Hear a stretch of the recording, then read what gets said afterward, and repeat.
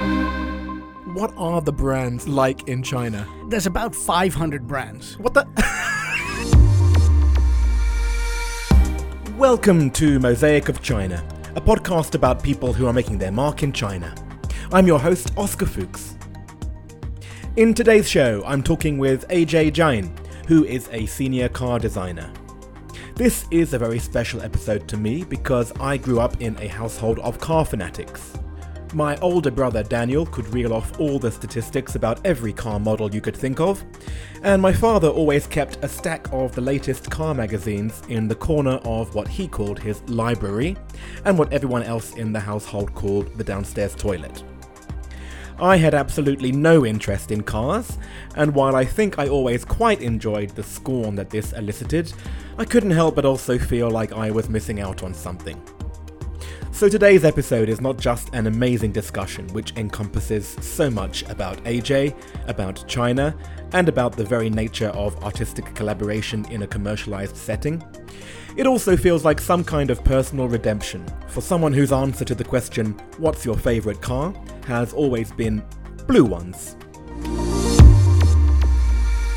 Thank you so much, AJ. Okay. I'm here with AJ Jain, and AJ, what is your actual title? I am Senior Manager, Head of Strategic Design. Got it. In short, you are a car designer. Yeah. And you work at one of the big private companies here in China. We're not going to mention the company, are we? Because you are talking in your personal capacity. So we are going to make sure that there is a distance between you and the official word of the company. Yeah. I believe it's the largest privately owned car OEM in China. There you go. Yeah. What is the object that you have brought in that in some way describes your life in China? It's this little sketchbook. So as a designer, I walk around with a sketchbook all the time. I have until very recently resisted the temptation of going digital. The one I've brought here today is actually from my previous employer. It's a British car company with 90-year anniversary sketchbook. It's the sketchbook I was using between transitioning from my previous job to my current job. And at the last few pages, I've just noticed I have a few additions by my daughters with pink fluorescent felt pens. That kind of sums it up because my daughters were born here in Shanghai. They've lived all their life here, 5 years and 2 years, contributing to my creativity here. Oh, how lovely. Yeah. Well, I'm not sure I would buy the car that she had just tried to draw. It looks a little bit surreal, but the rest of the drawings look really technical. Oh, you've got no vision. This is why you're doing your job and I'm doing mine. That is beautiful, and I think it's such an amazing insight into what you do. I mean, as a car designer, is it basically mainly sketching, is it? Yeah. I mean, it's creation. It's coming up with ideas. It's a lot of drawing. Drawing is the language of car design, especially when you work in different countries with different languages, different disciplines. You're talking to engineers, you're talking to marketing people. There's only one quick way of expressing ideas, and I think this works for most any creative field. This is where I'm jealous because I'm a terrible drawer. I can't sketch to save my life. No way. It's like anything. Of course, there are many people who are born with the talent. And there are others who hone the talent, and it's like anything with practice. You just get better and better at it. It's a fluency that comes from practicing. Right. And which one are you? I thought I had talent, but then I went to college in Switzerland, and there I realized that I didn't have talent. But what I did have was, it was like a boot camp. I mean, literally first day of college, we had to draw 500 cubes, 1,000 lines, so it was practice, and just build fluency. And that was in Switzerland. So yeah. What was that school then? It's called the Art Center College of Design. Its original campus is in Pasadena in California. And in the 80s, I think they decided that they wanted to create a global footprint of design colleges. So they created this college in Switzerland. It is now the private residence, I believe, of Shania Twain. Oh, you're kidding. Yeah. It's this beautiful old chateau with a farmhouse overlooking Lake Geneva, overlooking the French Alps. Oh, amazing. So, yeah. Well, there's a connection I did not think would come up in this conversation. Yeah. And so for you, like that was your first foray into the specialization of car design, or had you had any experience before? Yeah, I was 17. I know. I just come straight out of school. So I just knew this is what I wanted to do. You knew since when? 3 years old. Oh, right. You're one of those guys. Yeah. I've been drawing cars ever since I can remember and playing with cars, and I think most fascinating man-made object there is. This is where? So where were you growing up? I was growing up in India, teenage years in Chennai and early years in Mumbai. Okay. Maybe this is a good chance to actually work out how the hell you got to China, because I'm thinking about your object, and you said that you were transitioning at that point between a British company before you came to Shanghai. So what is the whole timeline then? At 17, I left India to go study in Switzerland. I had an internship 1994 at Opel in Germany, after which I went back to college, finished my college, graduated in 95. I moved to work in Cologne in Germany. I was there until 97. Hang on, was this still Opel? No. No, this was at Ford.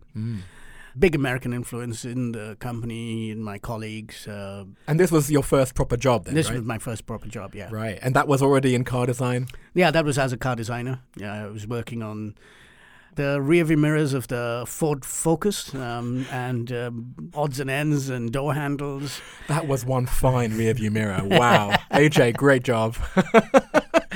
But presumably, because it was your first job, you already felt like, wow, I've made it. Like, even though it's just this small mirror, I shouldn't complain, or...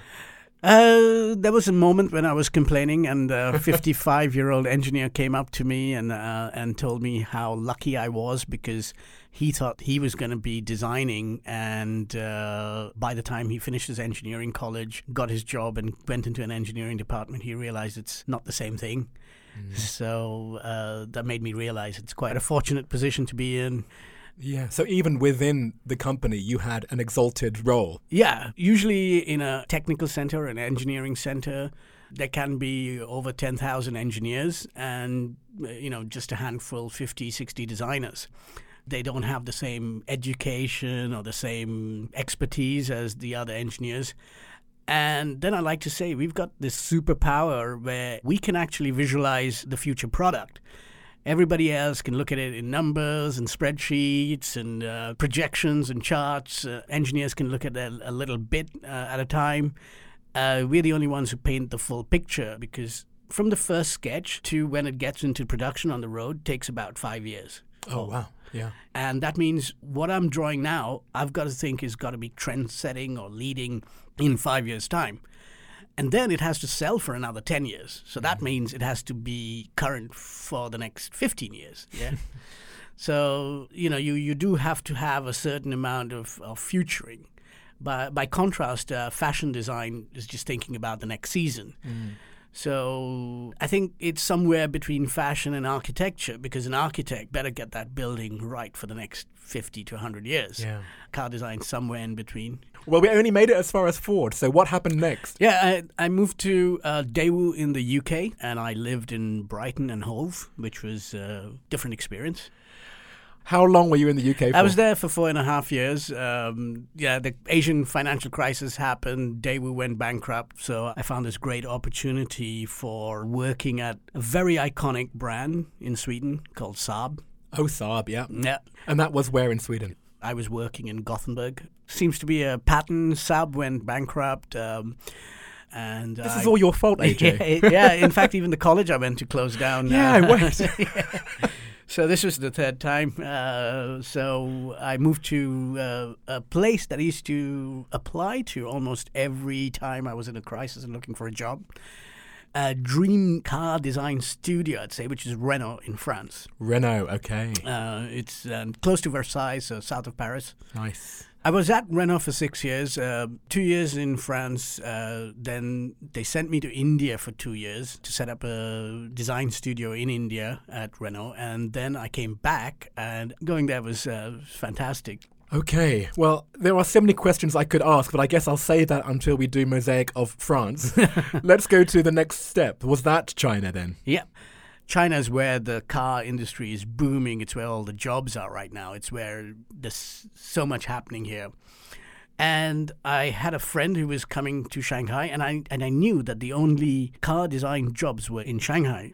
I applied to my previous employers, ex-colleagues of mine. They were at what used to be MG Rover, and it was perfect job for me to come here. That was 9 years ago. Most of the time I work in a very China-dominated environment. In my last job, there was just a couple of us, and then for a while it was only me as a foreigner in a department of about 200 people. And again, I just find them so optimistic and enthusiastic, with a nice dash of ambition and willingness to go the extra mile and achieve great things. I would call it maybe a hunger. Which you do get in Europe, but I guess it's a different kind of feeling. A little more entitlement in Europe. Right. You know, everybody points out the young emperors when they talk about young Chinese kids, but there's also the side of them really wanting to prove to their parents that they are good at doing what they're doing and you know, shake off their mollycoddled little emperor image. Whereas I think most of the European young guys would not really listen to an old guy in the studio. It would be more of a competitive way that try to show their superiority and the ambition. Younger Chinese designers, they want to learn first. They want to assimilate the knowledge. When they think they've learned enough, they start becoming entitled or challenging or competitive. But then they've earned it, right? They've earned it, for sure. And it's what the Chinese car industry is doing right now, where they've realized that we've learned how to make cars. We've leapfrogged in terms of technology. We've gone into electric cars, and we are probably better than anyone else before. And we've done it faster than anyone else, way faster than the Koreans before them and the Japanese before them.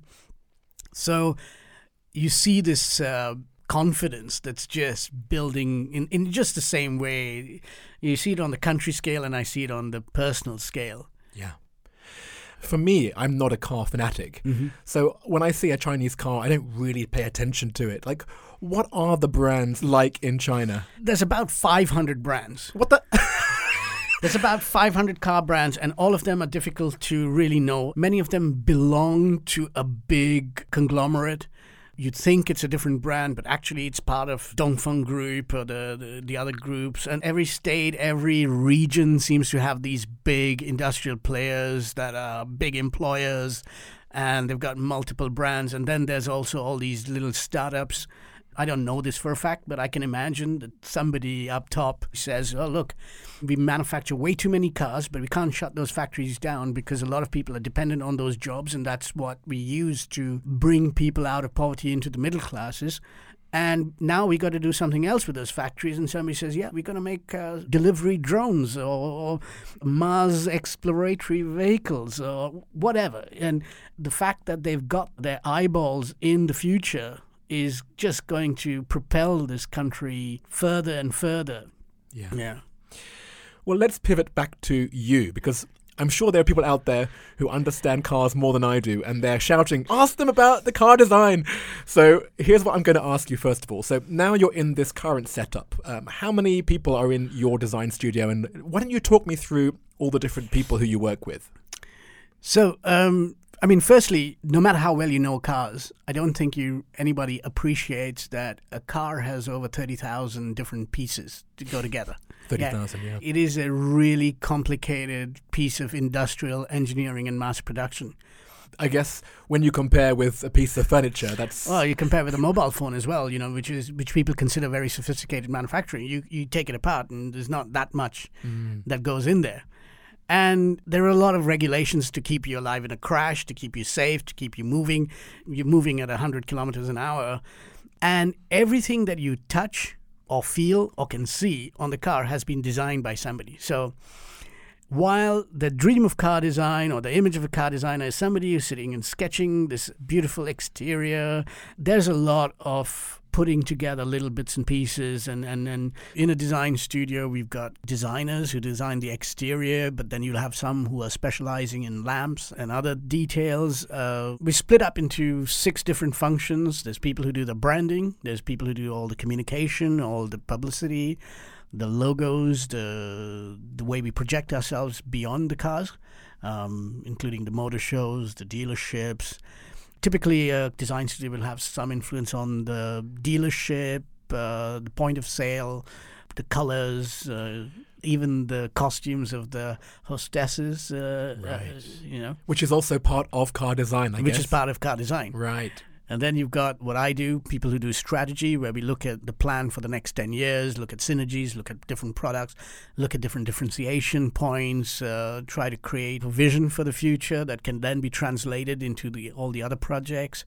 Today, we've got people who are doing the software or the interaction, the screen, the human-machine interface, the HMI. And then there's what we call color, material, finish designers. So a car is the only product that's sold in a multitude of different colors, specifications, we call them trim levels.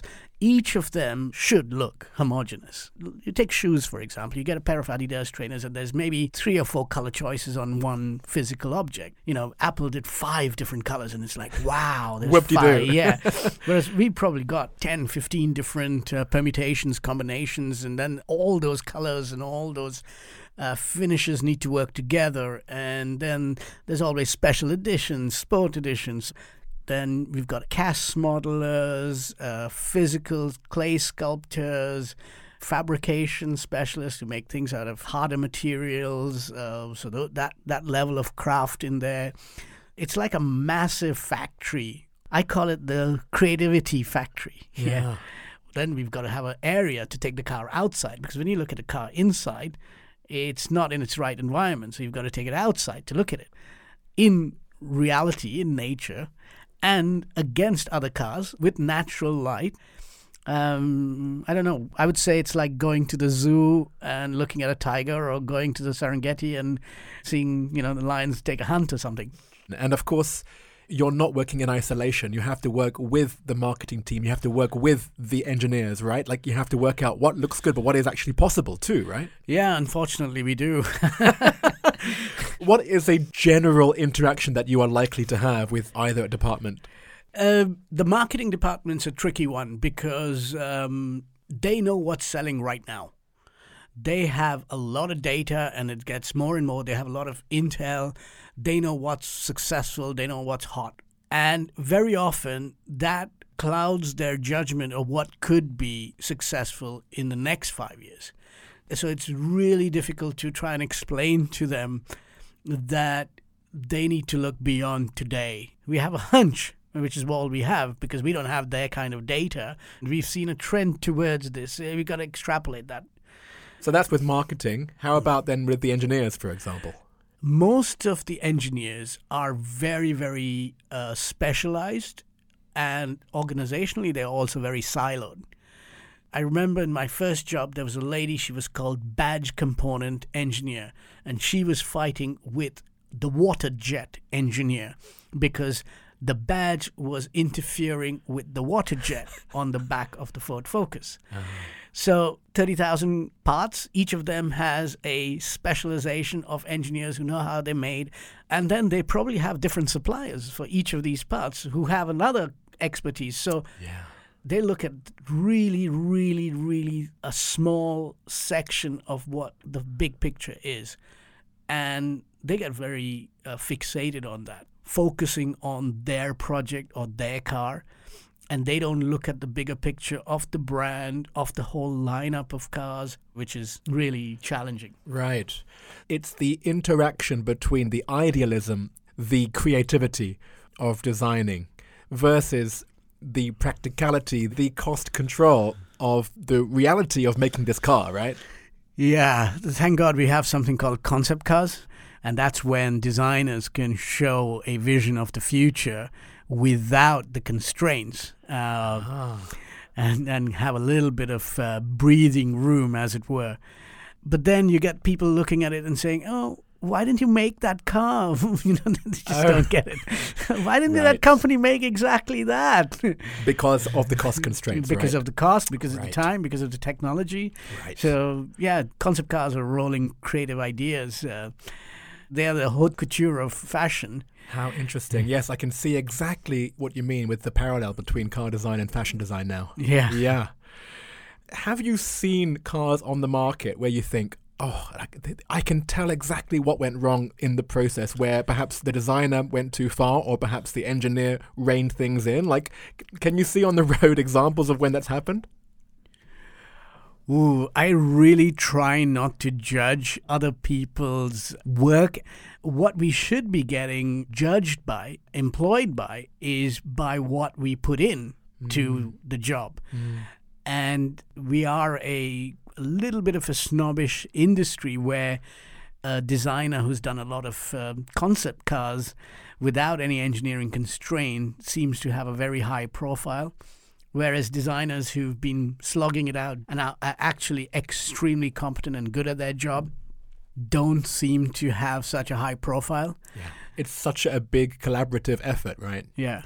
What about then the car that you see on the street where you think, oh, I wish I had designed that one?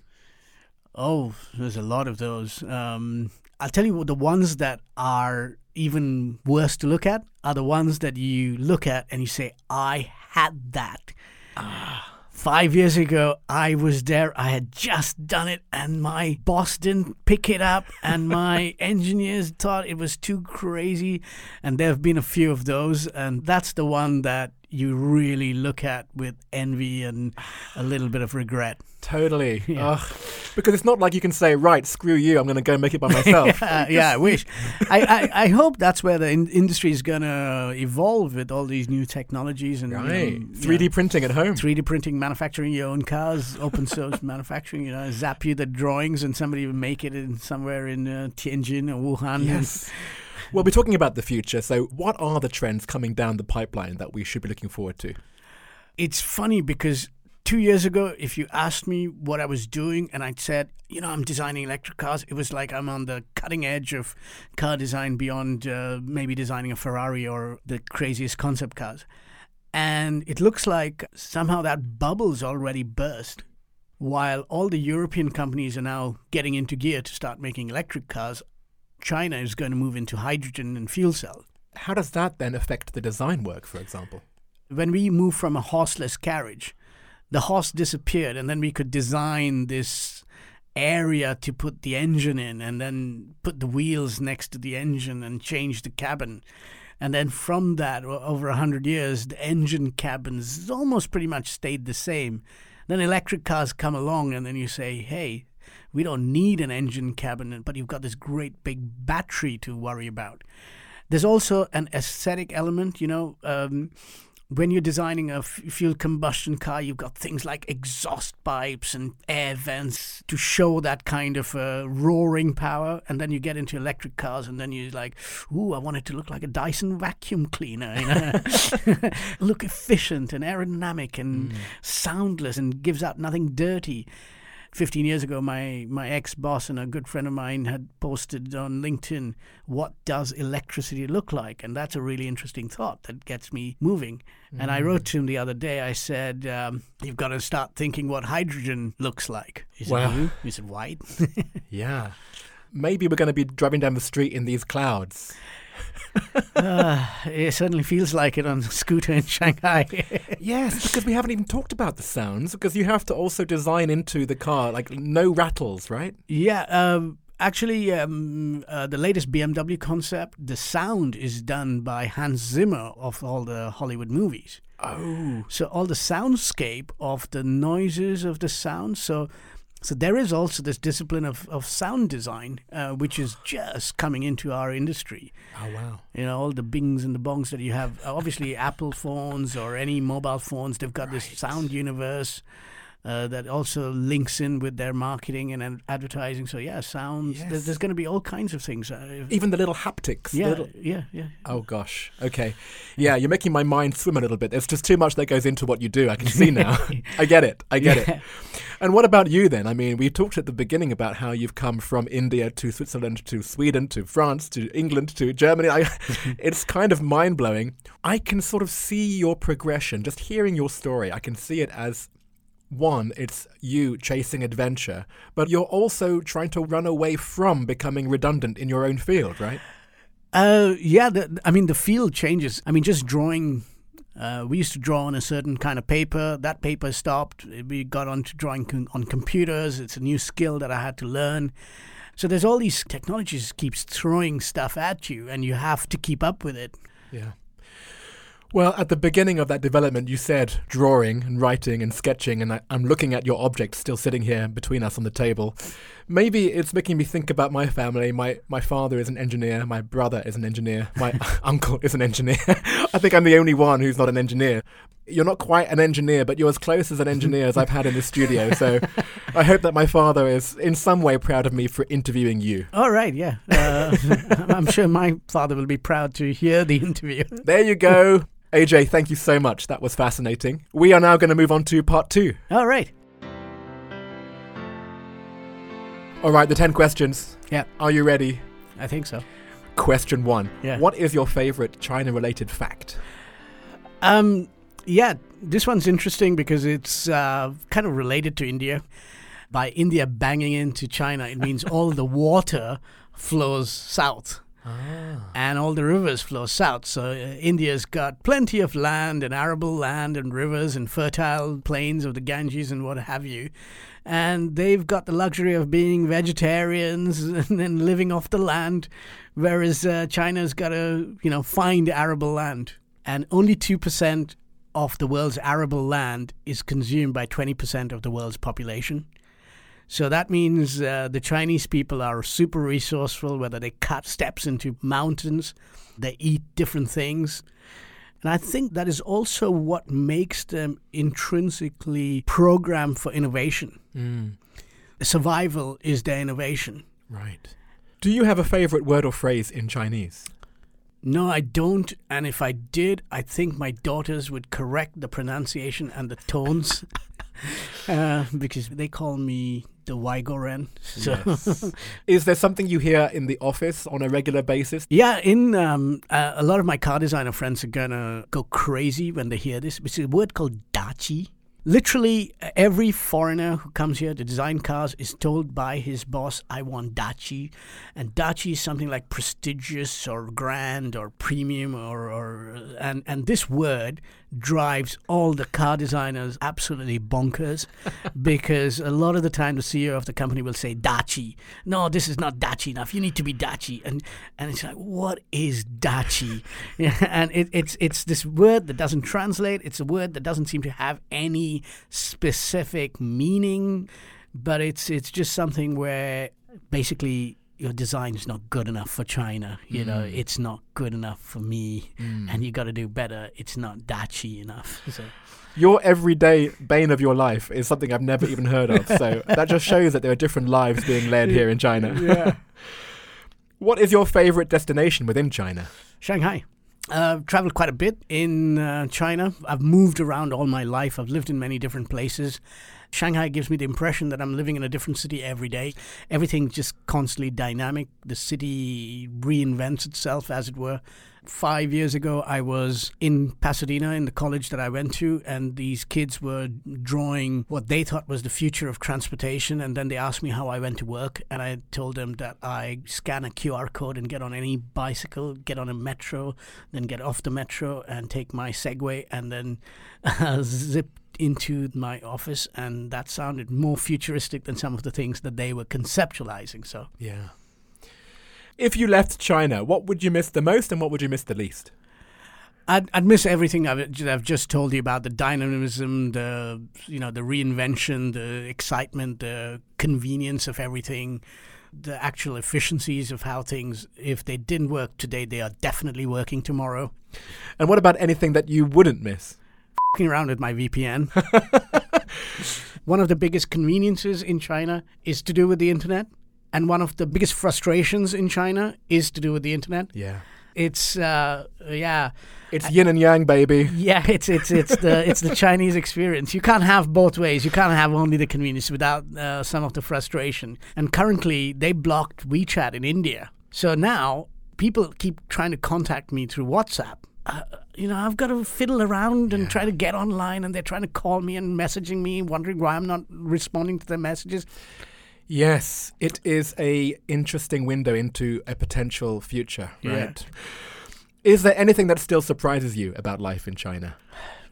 I just came back from Beijing Motor Show, and this new cult of journalists are all people with rigs around themselves holding cameras and filming themselves next to cars. They're like girls dressed up for KTV or a nightclub.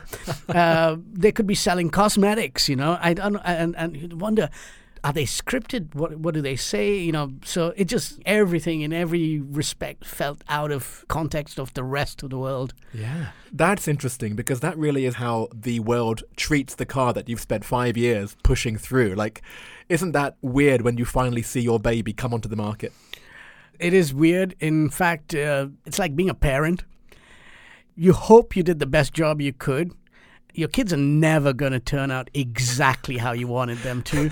You still have a certain amount of pride and a certain amount of misgivings and regrets. How funny. So yeah, it's all of that every few years. Well, I was saying it's your baby. Where's metaphor? But It is. It's your child. It's your baby. Wow. Where is your favorite place to go out to eat or drink or just hang out? This one is a question I've thought about a lot, because it depends when you ask me this. There was a time I used to love Uniqlo, I used to love Yongkanglu, we used to go to Sugar before that. So right now, the nicest place for us to hang out is right opposite our house, less than 100 meters away. There's a little place called Porcellino. I'm sure next week it'll be something else. It'll be another place. What is the best or worst purchase you have made in China? Every time I buy something on Taobao, it's the worst thing you can buy. Impulse buying things, you look at a picture, you don't know what you bought. At one point of time, I decided I'm going to quit smoking, so I ended up buying mahogany E-pipes that looked like Sherlock Holmes. An actual pipe? Like actual mahogany pipes that look like pipes but were E-pipes. Oh, this is your midlife crisis. And they not a good thing. I did buy a projector, one of my first purchases from Taobao. And that was a good one. It's still in the box. I haven't opened it. I don't know. Dude. You are the worst impulse purchaser then. Yeah. There's an interval between this being recorded and it going out. So I'll check up on you and see if you've actually unwrapped it by now. Yeah. Okay. What is your favorite WeChat sticker? But one I send quite often, and I've been known to send it to my friends, is the Happy Friday sticker. I don't actually look for the sticker. It just comes up when I write TGIF. And it's become a thing that I send a whole bunch of friends Happy Friday. Super cute. It's so simple, but I've never seen it before, actually. What is your go-to song to sing at KTV? I've never been to KTV. 你真的是外国人. Yeah. Aren't KTVs dodgy? Ah, okay. I know what image you have of them. No, It's about singing joyfully, sir. Oh, really? Well, and now I'm never going to get a chance because my daughters have got microphones at home with their speaker system, and they will never let me. They own them. So they want me to appreciate their singing. Shock doo doo doo doo or whatever. Oh, that's going to be your song. No, I'm not allowed to sing that one. Okay, next one. What other China-related media sources do you rely on? Sitting and drawing cars all day, I've got a lot of time to listen to things. I can multitask that. And I started with the audiobooks and I got into podcasting. So I listen to a hell of a lot of stuff. There's obviously Mosaic of China now. Thank God. I subscribe to The Economist and I listen to the whole Economist cover to cover, and that has a very, very good China section. There's the Sinica podcast, which is very good. BBC News always seems to have something on China, but for me, the Economist China sections, every week you get the best bits. Yeah. AJ, fascinating conversation. Thank you so much. It's been a great experience being here. And before I let you go, back to work probably, Yeah. the last thing I will ask you is, who would you recommend that I interview for the next series of Mosaic of China?